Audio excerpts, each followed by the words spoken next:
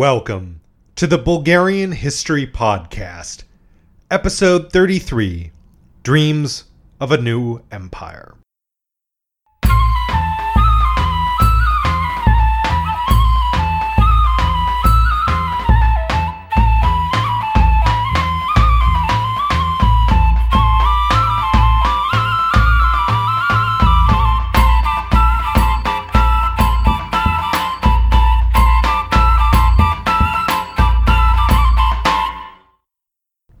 Now first, as always, thanks to our new Patreon supporters.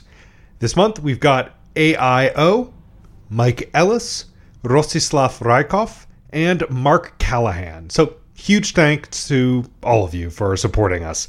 The podcast is already getting closer to the point where I'm going to try to see if I can get someone to do a real website reboot, because the website's been a bit neglected. I've been trying to kind of keep up with it, but there's a lot of work I can do there. So look forward to that. So, episode 32 ended with 1147. At that moment, the shambling remnants of the German Crusader army met the still fresh French forces in Anatolia. Together, they seemed poised to move to Jerusalem and fulfill their mission to reinforce the Crusader states after the fall of the county of Edessa to Islamic forces. But Byzantine Emperor Manuel Komnenos couldn't offer any assistance because the Normans, under Roger II, had just invaded the Balkans for a third time. So, while the events of the Second Crusade and the Third Norman invasion happened simultaneously, we'll start with the Normans before returning to the Near East. As with previous invasions, this one began with the Greek islands of the Ionian Sea. Roger's generals in charge of the invasion, George of Antioch, began with Corfu. The combination of well-priced bribes and high Byzantine taxes led the people to Corfu to actually just welcome the Normans. So, that was an easy conquest. The Normans left a garrison and quickly moved on. But instead of invading the mainland and trying to take Dyrrhachium or to cross Greece by foot, which you'll recall led to the defeats and the supply problems in the last invasion, this time the Normans decided to just go by sea. So their ships carried them to Athens, which they sacked. Then the entire Aegean coast and many islands, including kidnapping, so they raided all the Aegean coast and islands and then kidnapped Jewish workers of the silk industry and returned them to Sicily, which actually began the nascent silk industry there. But Manuel wasn't taking all these attacks lying down. He brought his Venetian allies into the mix and managed to defeat the Norman fleet with them. But not before they had still spent about 2 years sacking and pillaging, attacking other cities like Corinth, all throughout Greece. And all of this was despite the fact that the Byzantines were also handling yet another attack by the Cumans in the Balkans in 1148. But still, by 1149, the Byzantine forces had retaken Corfu and fought back the Cumans. In response, George and his fleet attempted to attack Constantinople himself. But the Normans were prevented from landing and had to settle for making a kind of grand gesture by firing arrows at the imperial palace. But really, it was just that, a gesture. At that point, things with the Normans quieted down until Roger's death in 1154. Okay, so now we're going back in time again to 1147, where we left off with the Second Crusade. The German and French forces had united and moved along the Mediterranean coast, arriving in Ephesus at the end of the year. Here, the German king Conrad fell ill and was forced to return to Constantinople. The French king Louis was now fully in charge of the Crusader army. Despite hearing rumors of a planned Turkish attack, he quickly got his army back on the road to Jerusalem. Just outside the city, and on Christmas Eve no less, the Turks attacked. We have few details, but the Crusaders seem to have won this engagement, and within days, the Turks attacked again as the Crusaders attempted to cross a river in the treacherous Meander Valley. Once again, the Crusaders were victorious, using their heavy cavalry to push back the more lightly armored Turkish forces. No doubt feeling confident, they continued on their way through Anatolia. But, as should be clear, the Turks had yet to throw their full weight at the Crusaders. The battles of Ephesus and the Meander Valley were both glorified hit-and-run attacks. They made their way towards the city of Laodicea and the mountain pass which would bring them towards southern Anatolia. They reached that spot on the day of the Epiphany, an important Christian holiday, January 6th. Now, as I mentioned, the now largely French forces were feeling pretty confident following their two recent victories. As such, they weren't too concerned with their forward troops getting a bit far ahead of the main army. And the Turks took full advantage of this, using the terrain to surprise them from the high ground. The French troops retreated back into a gorge which pressed them between steep cliffs and rock walls. Thousands died, and King Louis himself barely escaped to reach Atalaya, modern Antalya, on the Mediterranean 14 days later, fending off harassing attacks the entire way. Louis was by now completely over the idea of traveling to the Holy Land via a land route, and in any case, the Seljuk Turks had burned crops ahead of him to prevent what forces remained from living off the land. So Louis simply waited for ships to ferry his force by sea. Most ships, however, just never showed up. So Louis and his entourage went on their own and left the rest of the army to go overland themselves.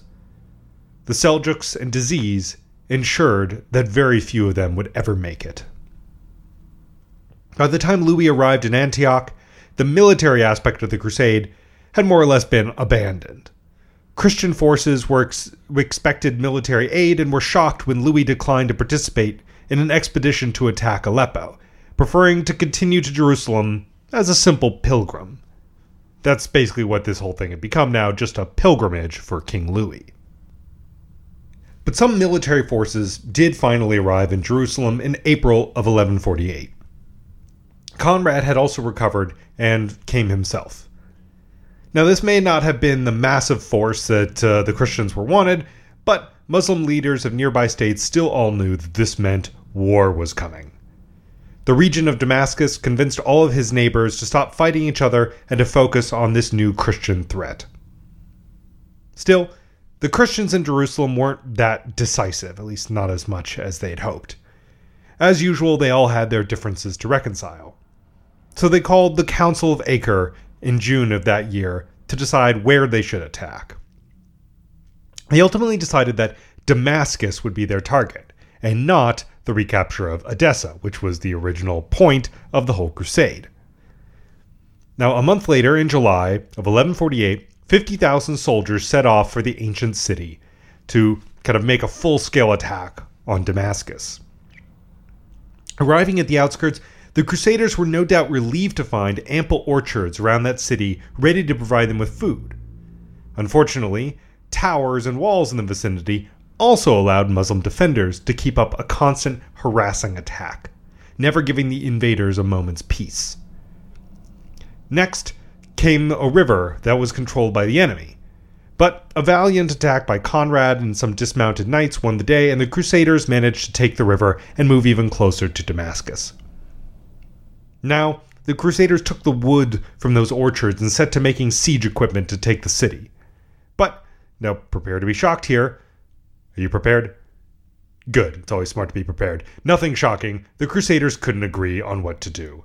They argued about who would get to take the city, who would get to own it once they took it, all the usual crap that they always seem to argue about. So, skipping over a bunch of convoluted politics, 4 days from the beginning of the attack, the Crusaders gave up and went home. The attack was a complete waste of time and resources, leading to a bunch of spectacle and nothing of substance. Now, every side felt like it had been betrayed by the other, and the Second Crusade had truly devolved into a big pile of nothing.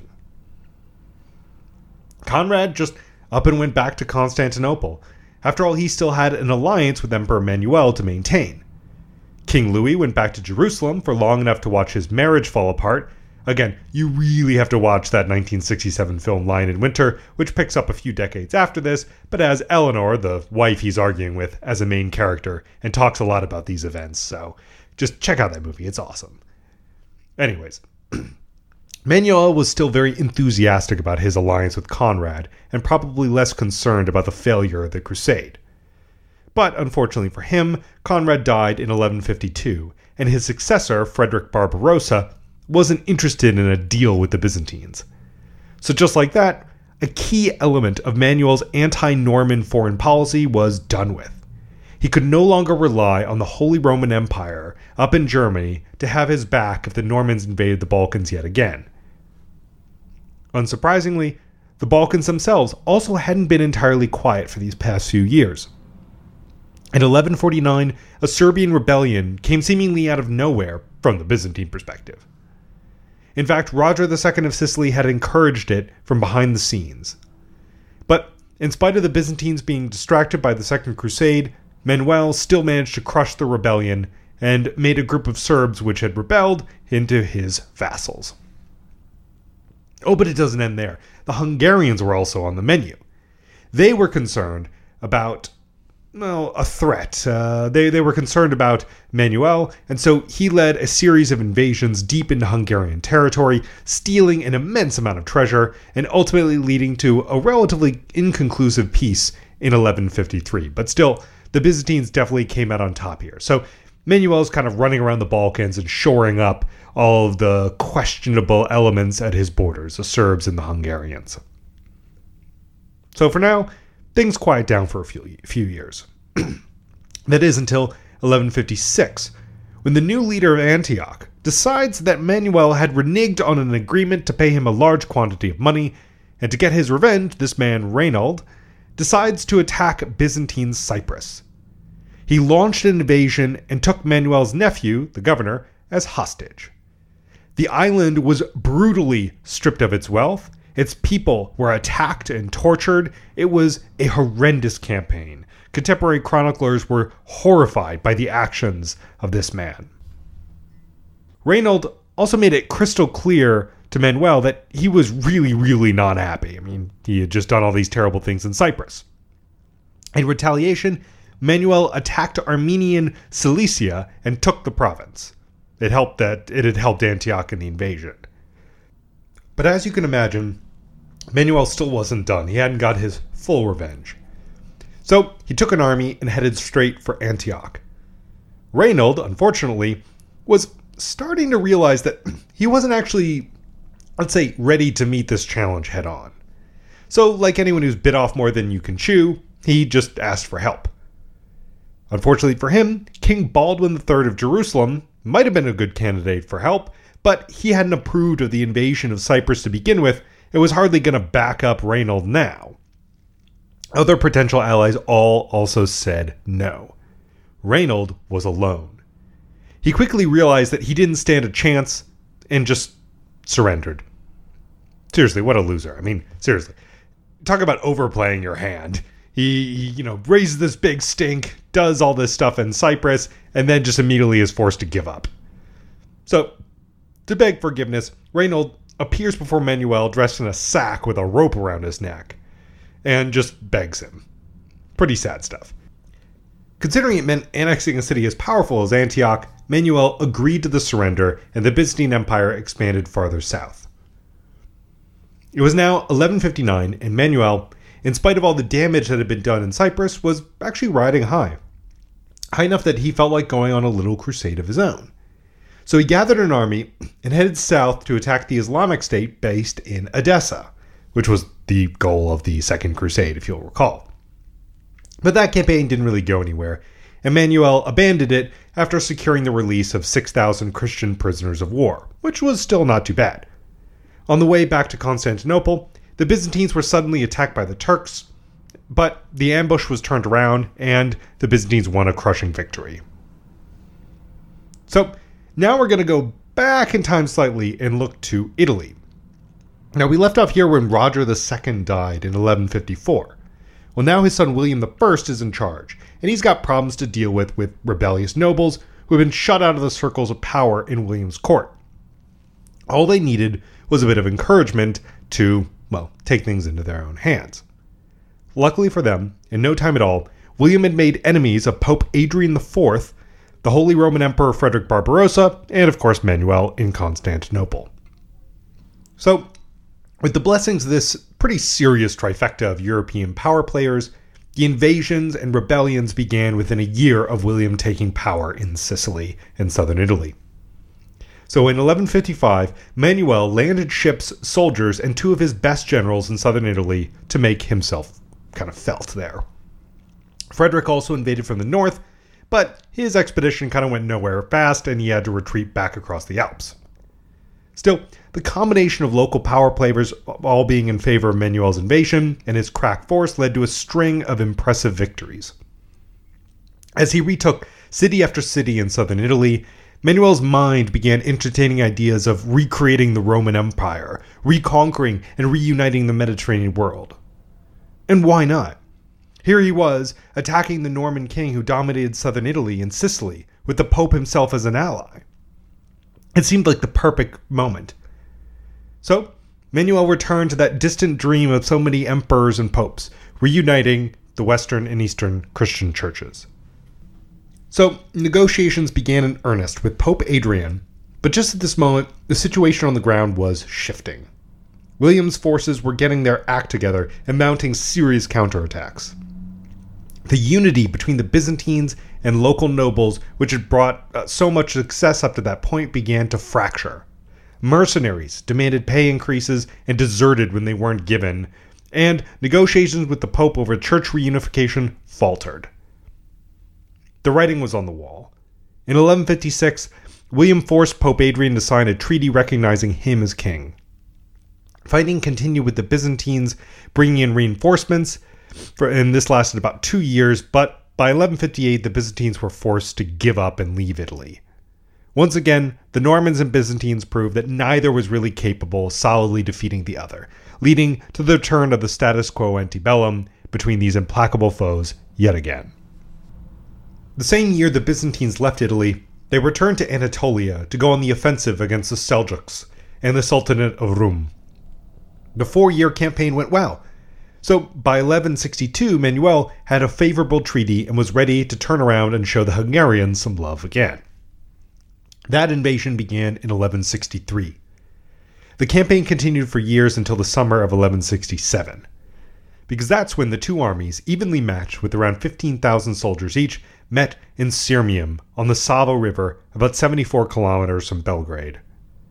The result was a complete Byzantine victory, crushing the Hungarians and leading to a peace deal which recognized Byzantine control of the region around the Sava River, Bosnia, and the Dalmatian coast. Now, with the Serbs and the Hungarians both cowed, essentially the entire Balkan Adriatic coast was firmly under Byzantine control, and they had no other significant rivals in the Balkans. Around this time, in an effort to forge a better relationship with the Hungarian king Stephen, that king sent his younger brother and his heir Bela to Constantinople to be educated in the court of Manuel. This gave the Byzantine emperor an excellent idea. By marrying his daughter Maria with Bela, the boy would essentially become the future king of Hungary and the Byzantine Empire, effectively uniting the two in a southeastern European superstate. But biology had its own plans. In 1169, Manuel had a son, and just like that, Bela lost his status as the heir apparent.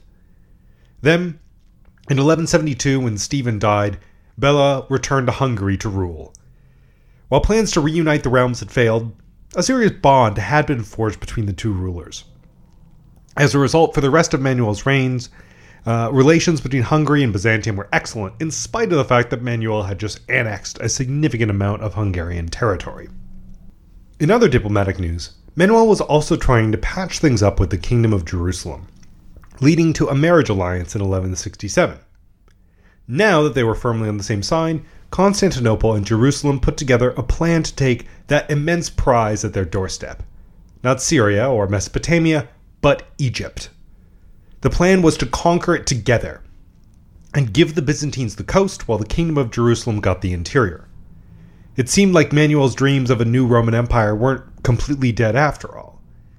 If this joint attack were successful, well, let's just say this could be the beginning of a beautiful friendship. The joint invasion began in 1169 with a joint siege of the Egyptian coastal city of Damietta. But, well, prepare for another serious anticlimax here. A lack of cooperation between Christian forces led to the siege falling into shambles pretty quickly and everyone going home within a year. This development brought to you by the Middle East, where good ideas go to die. Still, Manuel had gotten himself into a pretty nice geopolitical situation.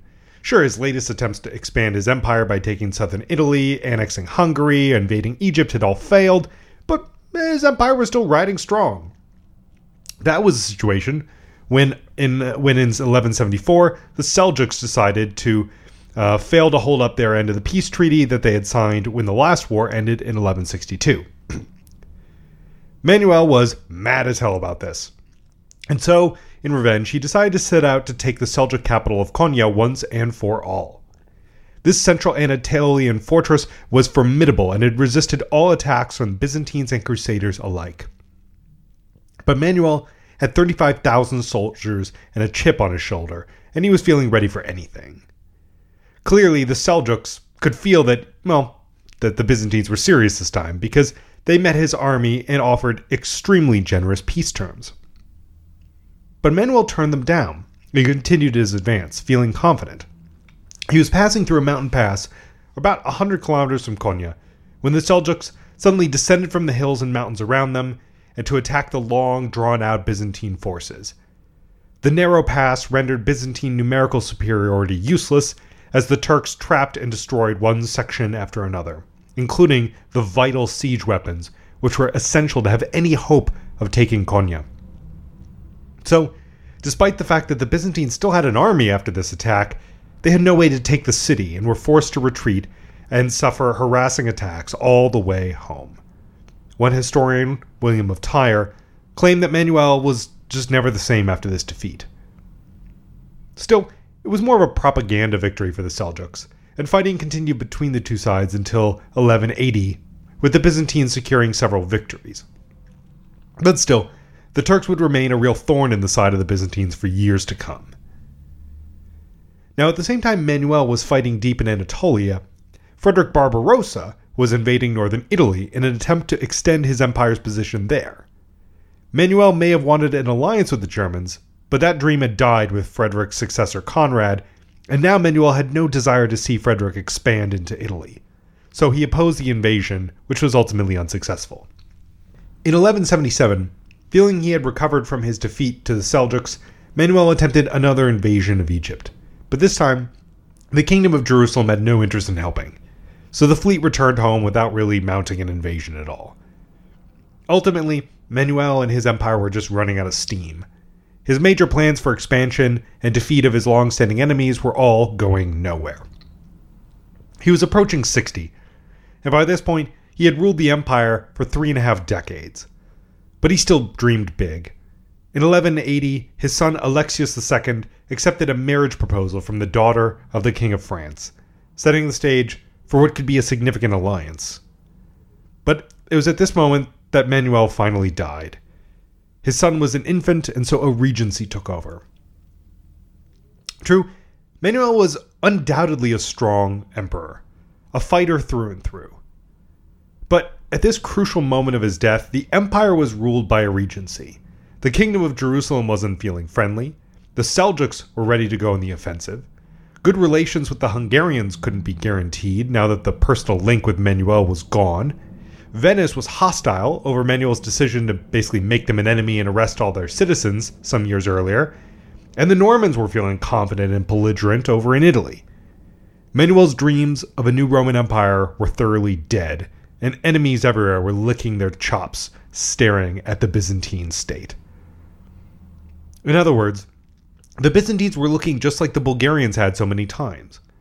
A powerful and belligerent emperor had died, and in the blink of an eye, the empire went from looking very powerful and ready for anything to extremely vulnerable. The question was, what was going to happen now? Enemies were everywhere, including within. Next time we'll see just what the Bulgarians plan to do about this. This episode was written by me, Eric Halsey, and produced by Lance Nelson, with research help from Stanimir Bogdanov. The theme music was written and performed by Teddy Raven. As always, like us on Facebook, leave us a review on iTunes, and you can listen to us on SoundCloud. Lastly, if you'd like to hear about Bulgaria today, check out the Bulgaria Now podcast created by Lance Nelson. You can hear me give stuff like an audio tour of Sofia and talk about living in the city today. In the meantime, uspech, or in English, good luck.